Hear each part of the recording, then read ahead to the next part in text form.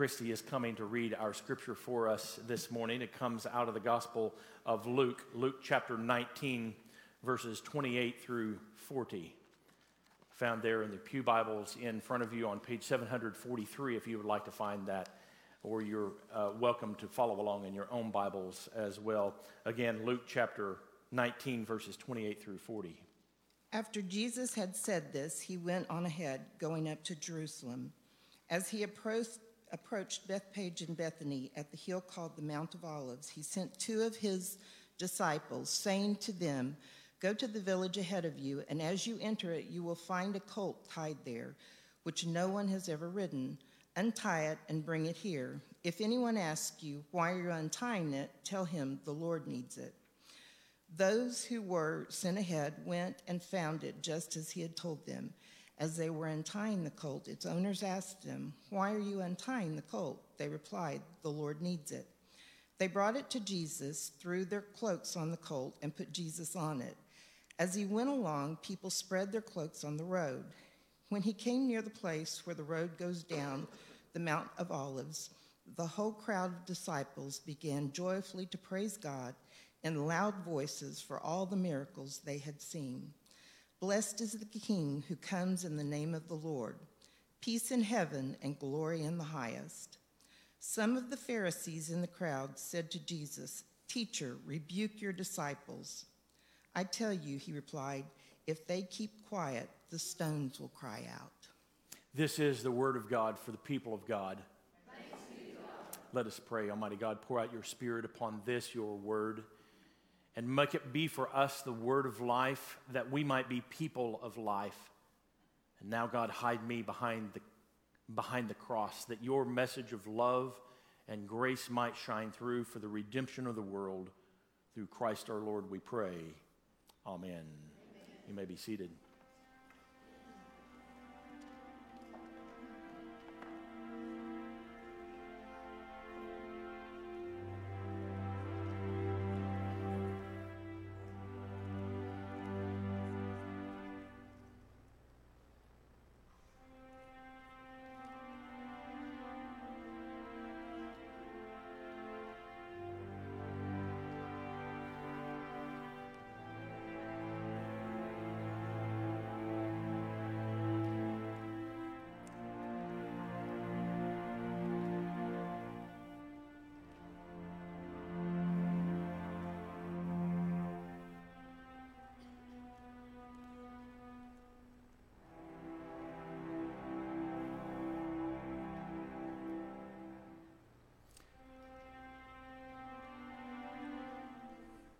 One of my frustrations with the last week of Jesus' life is that we don't have enough time to devote to it during Holy Week. For the majority of people, they come to worship on Palm Sunday, and then they skip Maundy, Thursday, and Good Friday, and then come back to church on Easter Sunday. So on Palm Sunday, we celebrate Jesus coming into Jerusalem, being hailed as the King, and then folks come back on the next Sunday, and he's resurrected, and we miss the vital parts in between. Not only that, but 1/3 of the Gospel of Matthew and 1/3 of the Gospel of Mark, 1/4 of the Gospel of Luke, and 1/2 of the Gospel of John are devoted to the last week of Jesus' life. The last 7 days of Jesus' life were so important that the gospel writers devoted 40% of their works to that last week. But in my preaching, I've spent little time on that last week because I spend Holy Week on that last week. And Holy Week is not a time for me to pause and reflect as a pastor. With the multiple worship services, the activities, the sunrise services, and the family celebrations, I don't have a chance to truly focus on that last week of Jesus' life, the last 7 days of Jesus' life.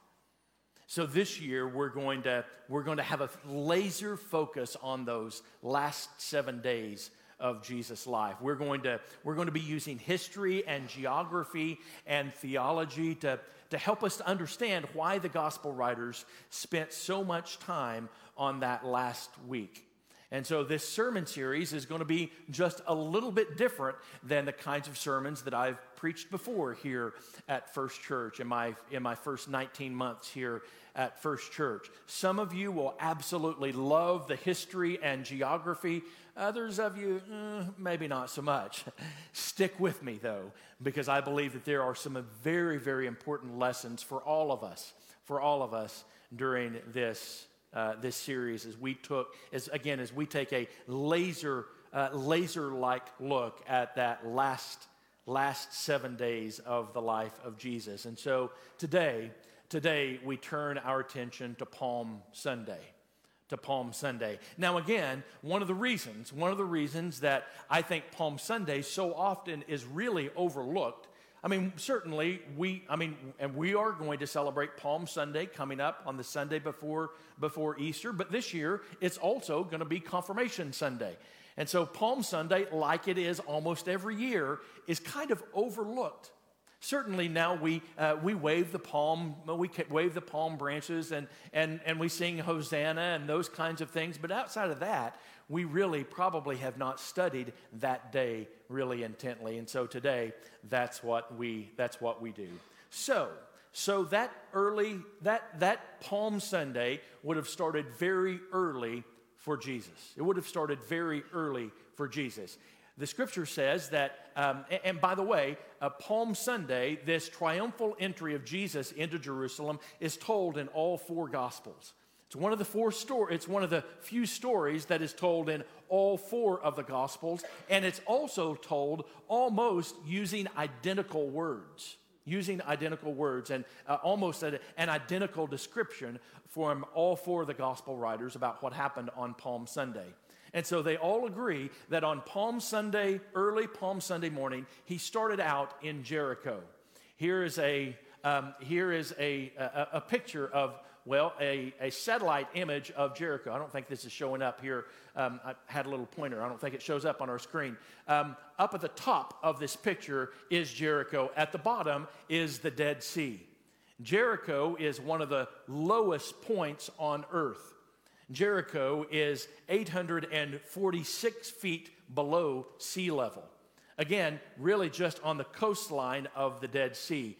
And the Dead Sea is called the Dead Sea because nothing grows, nothing lives in the Dead Sea. It is so far below sea level that there is no outlet for the water. And so all the water that comes into the Dead Sea, it evaporates. It's the only way that water gets out of the Dead Sea, and everything that evaporated water leaves behind, it's in the Dead Sea. I've not been there before, but I have been told swimming in the Dead Sea is something that you'll probably only do once. It's really cool to go to the Dead Sea. You can float, but there is a greasy, grimy, gritty film that will be left on your body after you float in the Dead Sea from all of the minerals and all the deposits from that water that is evaporated out of the Dead Sea for generations and centuries and millennia of that water evaporating. So Jericho is just on the almost on the shoreline there of the Dead Sea.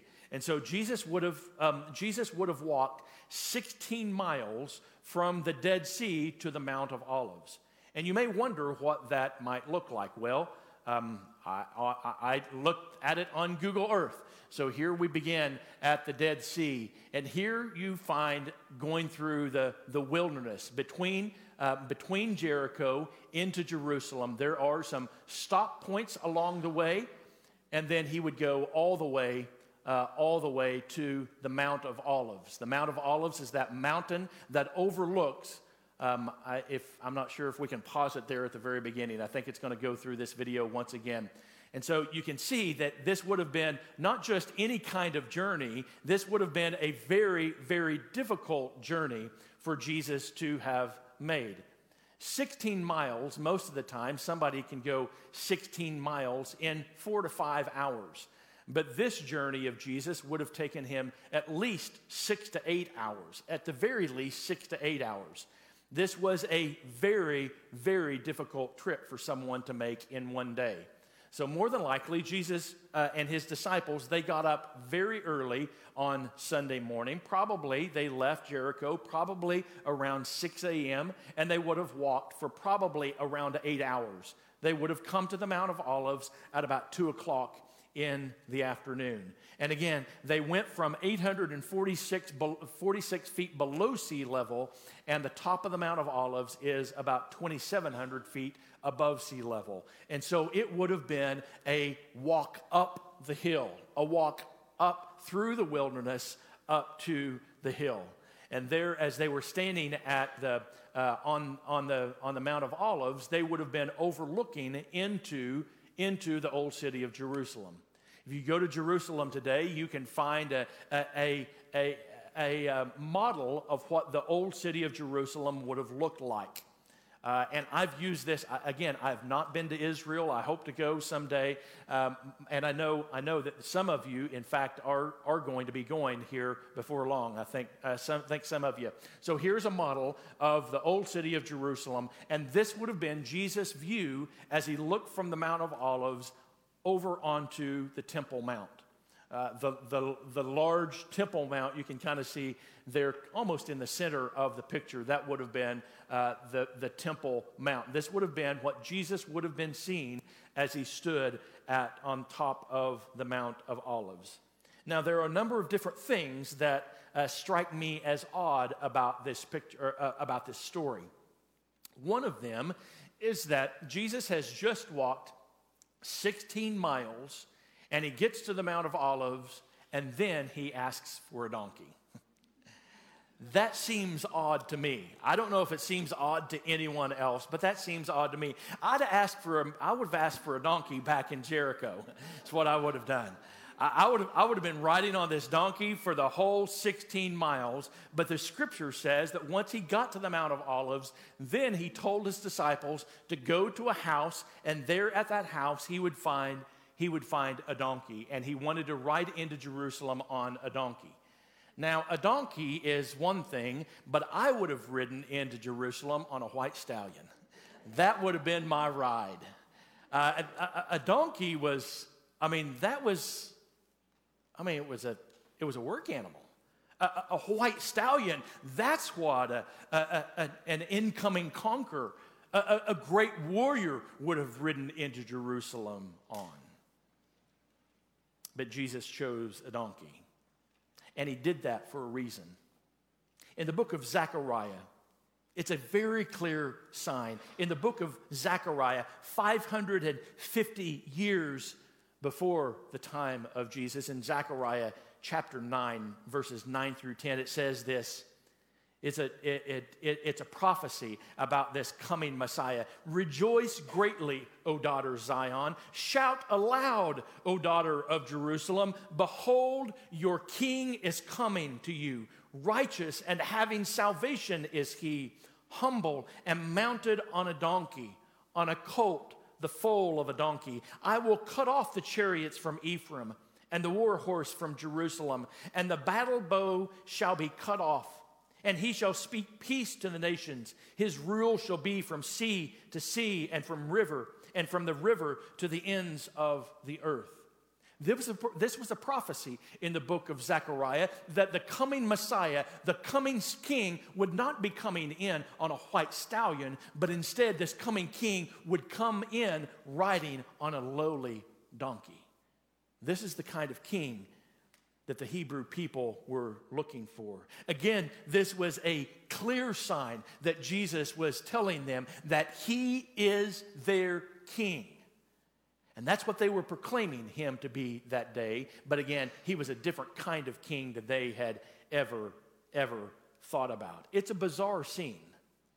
It's a bizarre scene. Here is this country preacher followed by a ragtag group of his followers. He was riding in on a donkey, and the crowds began to wave palm leaves back and forth. One of the gospel writers says that they took off their coats and they laid them on the ground so Jesus' donkey wouldn't even have to get his hooves dirty on the ground. It's a bizarre scene. Where in the world did the palm leaves come in? Why in the world palm leaves. Well, we go back to the Feast of Tabernacles, or the Feast of Booths is what it was called as well. During the Feast of Tabernacles, they built a hut to remind themselves that they were wandering in the wilderness with no homes. The Feast of Tabernacles took place in the fall time. And so again, during the fall, during this Feast of Tabernacles, all the Hebrew people, they would build a little hut or build a little tabernacle outside of the village. They would stay in that hut for a few days, and that was to remind them again that they were wandering around in the wilderness. And they would be repeating Psalms 113 through 118, and the words of those Psalms talk about the deliverance of God. God, save us. We were once a wandering people. We were once no people, but now we are your people. Come and save us. Come and save us and bring us to that promised land. Help us. Hosanna, save us. That's what Hosanna means, save us. And if you look in the Old Testament and the tradition of the Hebrew people, they were to take a branch of the willow and of the palm and myrtle and bind them together, and they were to wave them over their heads and call out for God to save them. They were to do this 7 times as they marched around the temple on that last day of the Feast of Tabernacles. Again, they would wave those palm leaves over their head from the north and to the south, from the east and to the west, that God would save them, that God would deliver them to be their king from all of those directions. And so here, this is a picture of a modern day Feast of Tabernacles. So this took place in the fall time, and those leaves and those stalks of they were all bound together. Again, all of the 4 Gospels say that the people came and they took palm leaves and they waved them around. What's interesting is that many of the Jewish people, they would keep those palm leaves, and there on beginning during Passover, they would unbind those palm leaves, and they would symbolically take those palm leaves and they would symbolically sweep out their houses, to sweep out any leaven that they found in their houses, but also to symbolically sweep out any sin from their houses. And so more than likely, these Hebrew people, they had used those palm leaves earlier that day to symbolically sweep out the sin from their lives and from their houses. And here came Jesus riding on a donkey, and they took those same palm leaves that had been used to symbolically sweep out the sin from their lives, and they began to wave them and proclaim that this was their king. It's not the first time this scene had played out. 195 years before this scene played out in Jesus' life, the scene played out a previous time. Antiochus Epiphanes was the ruler. He was the Roman ruler of the Jews. He was ruler of the Seleucid Empire. Antiochus Epiphanes, he wanted the Romans to be like the Greeks. And so he wanted all of the Roman world to embrace Greek culture and to embrace Greek theology with all of that pantheon of gods and all of those many gods in that Greek understanding of theology. And he just couldn't quite figure out why these Jewish people, why they were so stuck in the mud and they would only believe in one God when there was so many more gods that they could believe in. And so he began to hate the Jewish people. He hated the Hebrew people. And so the Hebrew people began to rebel against Antiochus Epiphanes. And so Antiochus Epiphanes came into Jerusalem himself, and he came into the temple there in Jerusalem, and he set up an altar to the god Zeus there in the temple there in Jerusalem, and he sacrificed on that temple to Zeus he sacrificed a pig. Yeah, wow. If you know much about the Old Testament, you know that there were a number of things that were unclean according to Old Testament law. And one of the primary animals that was considered unclean was a pig.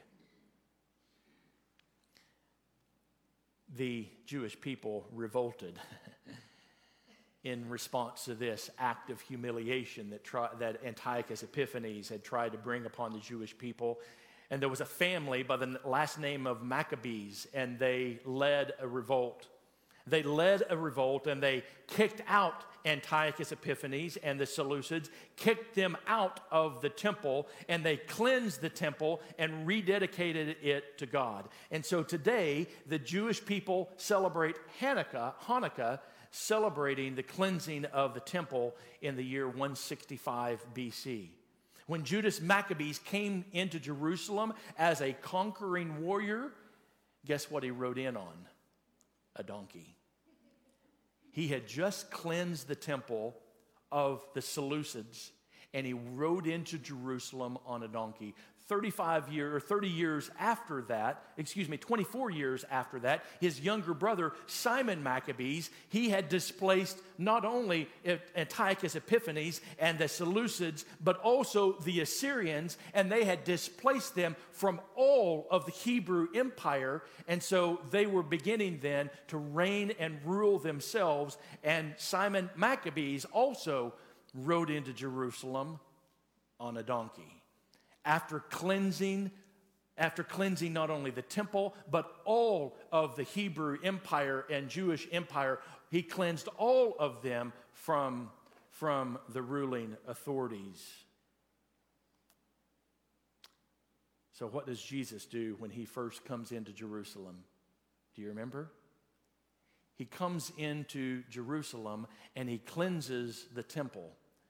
But he cleanses the temple not of the ruling powers, the foreign ruling powers, but he cleanses the temple of his fellow Jews. His fellow Jews that were taking advantage of the poor, mistreating the poor, and overcharging those who were coming to receive atonement for their sins. It was shocking. Jesus, in their mind, they had just proclaimed him as their king. In their mind, he was coming into the temple in order to cleanse the temple from the ruling Romans, but instead, he turned his attention onto his fellow believers and said, what you're doing is wrong. We must get back to what our faith is called us to be. This is called a house of prayer, but you have made it into a den of thieves. Jesus paused and wept. Only the second time in Scripture that we find Jesus weeping. The first time he wept was when his friend Lazarus died. There's been a lot of debate about why he wept when Lazarus died. Some have suggested that he wept because of the unbelief of Lazarus' sisters, Mary and Martha. Others have suggested that he wept simply out of compassion. But we know for sure why he wept on this day. We know for sure why he wept on this day. Beginning in verse 41, the Scripture says in Luke chapter 19, "And when he drew near and saw the city, he wept over it, saying, 'Would that you, even you, had known on this day that things that made for peace, but now they are hidden from your eyes, for the days will come upon you when your enemies will set up a barricade around you and surround you and hem you in on every side and tear you down to the ground, you and your children within you, and they will not leave one stone upon another in you, because you did not know the time of your visitation.'" He wept for Jerusalem. If you go to the Mount of Olives, there is a chapel. And the name of the chapel is the Lord Wept Here Chapel. Here's a picture of it. And in that chapel, there is the main window is, you can look through that main window of the chapel, and you can see it in this picture. it overlooks where the temple was. Now it's the Dome of the Rock, the second most holy place in all of Islam. That was where the temple was.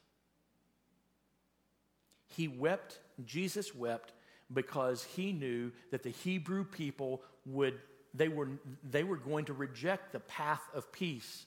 They're going to take up the sword. Jesus knew that within 40 years, Jerusalem was going to be destroyed. In the year 66, there would be, in the year 66, there were going to be 3 other messiahs, so-called messiahs, that came into Jerusalem. And those messiahs would lead a rebellion against the Roman Empire. There were some initial victories, but then Rome sent the 10th Legion into Jerusalem and to siege Jerusalem. The Romans surrounded Jerusalem for 3.5 years. The Romans built ramps up those walls, and the Romans would capture anyone who tried to escape, and the Romans crucified them.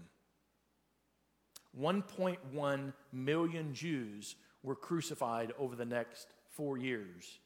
The ancient historian Josephus said that it was not just multiple people around the city of Jerusalem that were being crucified. Instead, there were hundreds upon hundreds, thousands of Jews were crucified at a time, 3 deep along every single road that came into Jerusalem. 1.1 million Jews were killed during the siege of Jerusalem. After Jerusalem finally fell, and indeed it was burnt to the ground, and the words of Jesus, the prophetic words of Jesus, were fulfilled, that no stone was left unturned. 900,000 Jews were taken into the Roman Empire as slaves. They tore down the stones of the temple, even ripping up the foundations. There are 2 paths for people, Jesus is saying.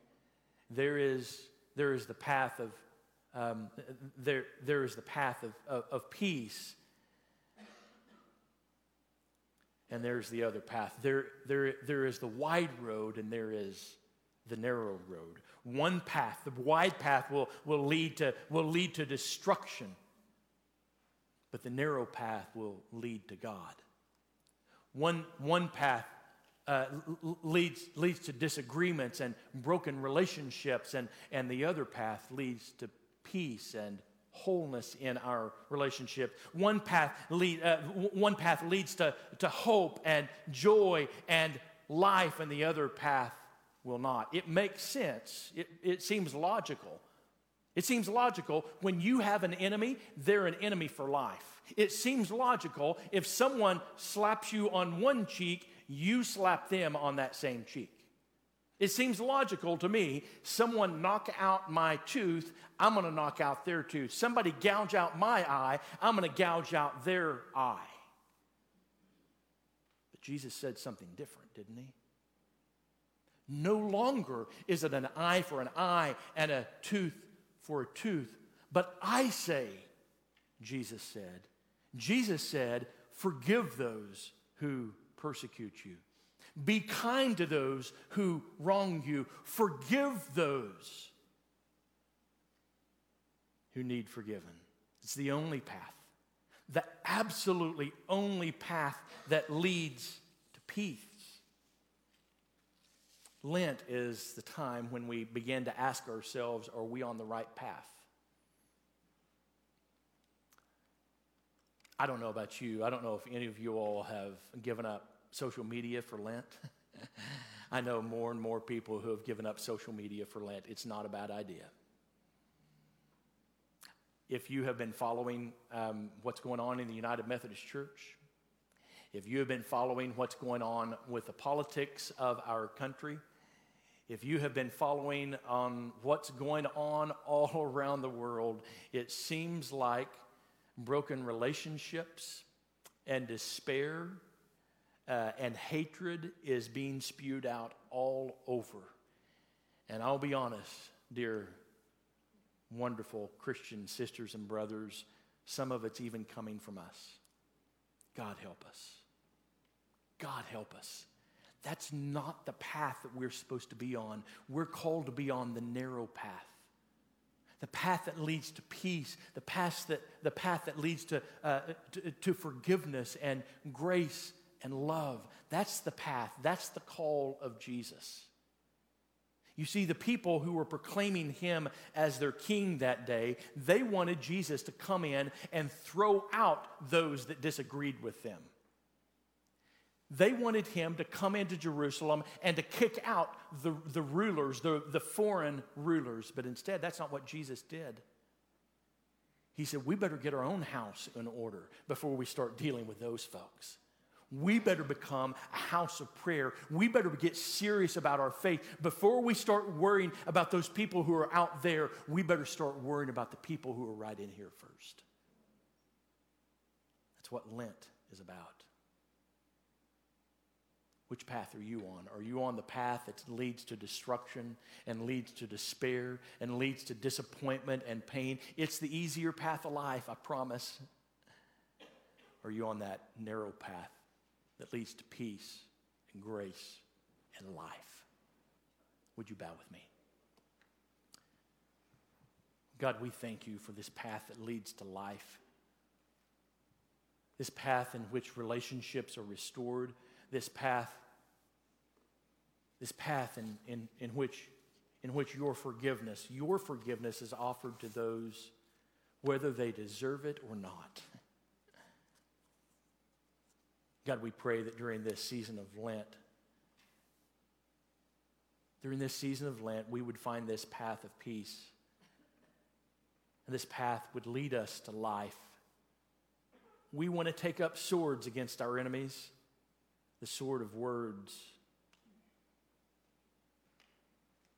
the swords of thought, evil intentions. God, you've called us to be people of forgiveness. No longer an eye for an eye and a tooth for a tooth, but instead you've called us to offer forgiveness, grace, and love. May we be people of forgiveness, grace, and love. In the name of the Father, and of the Son, and of the Holy Spirit. Amen.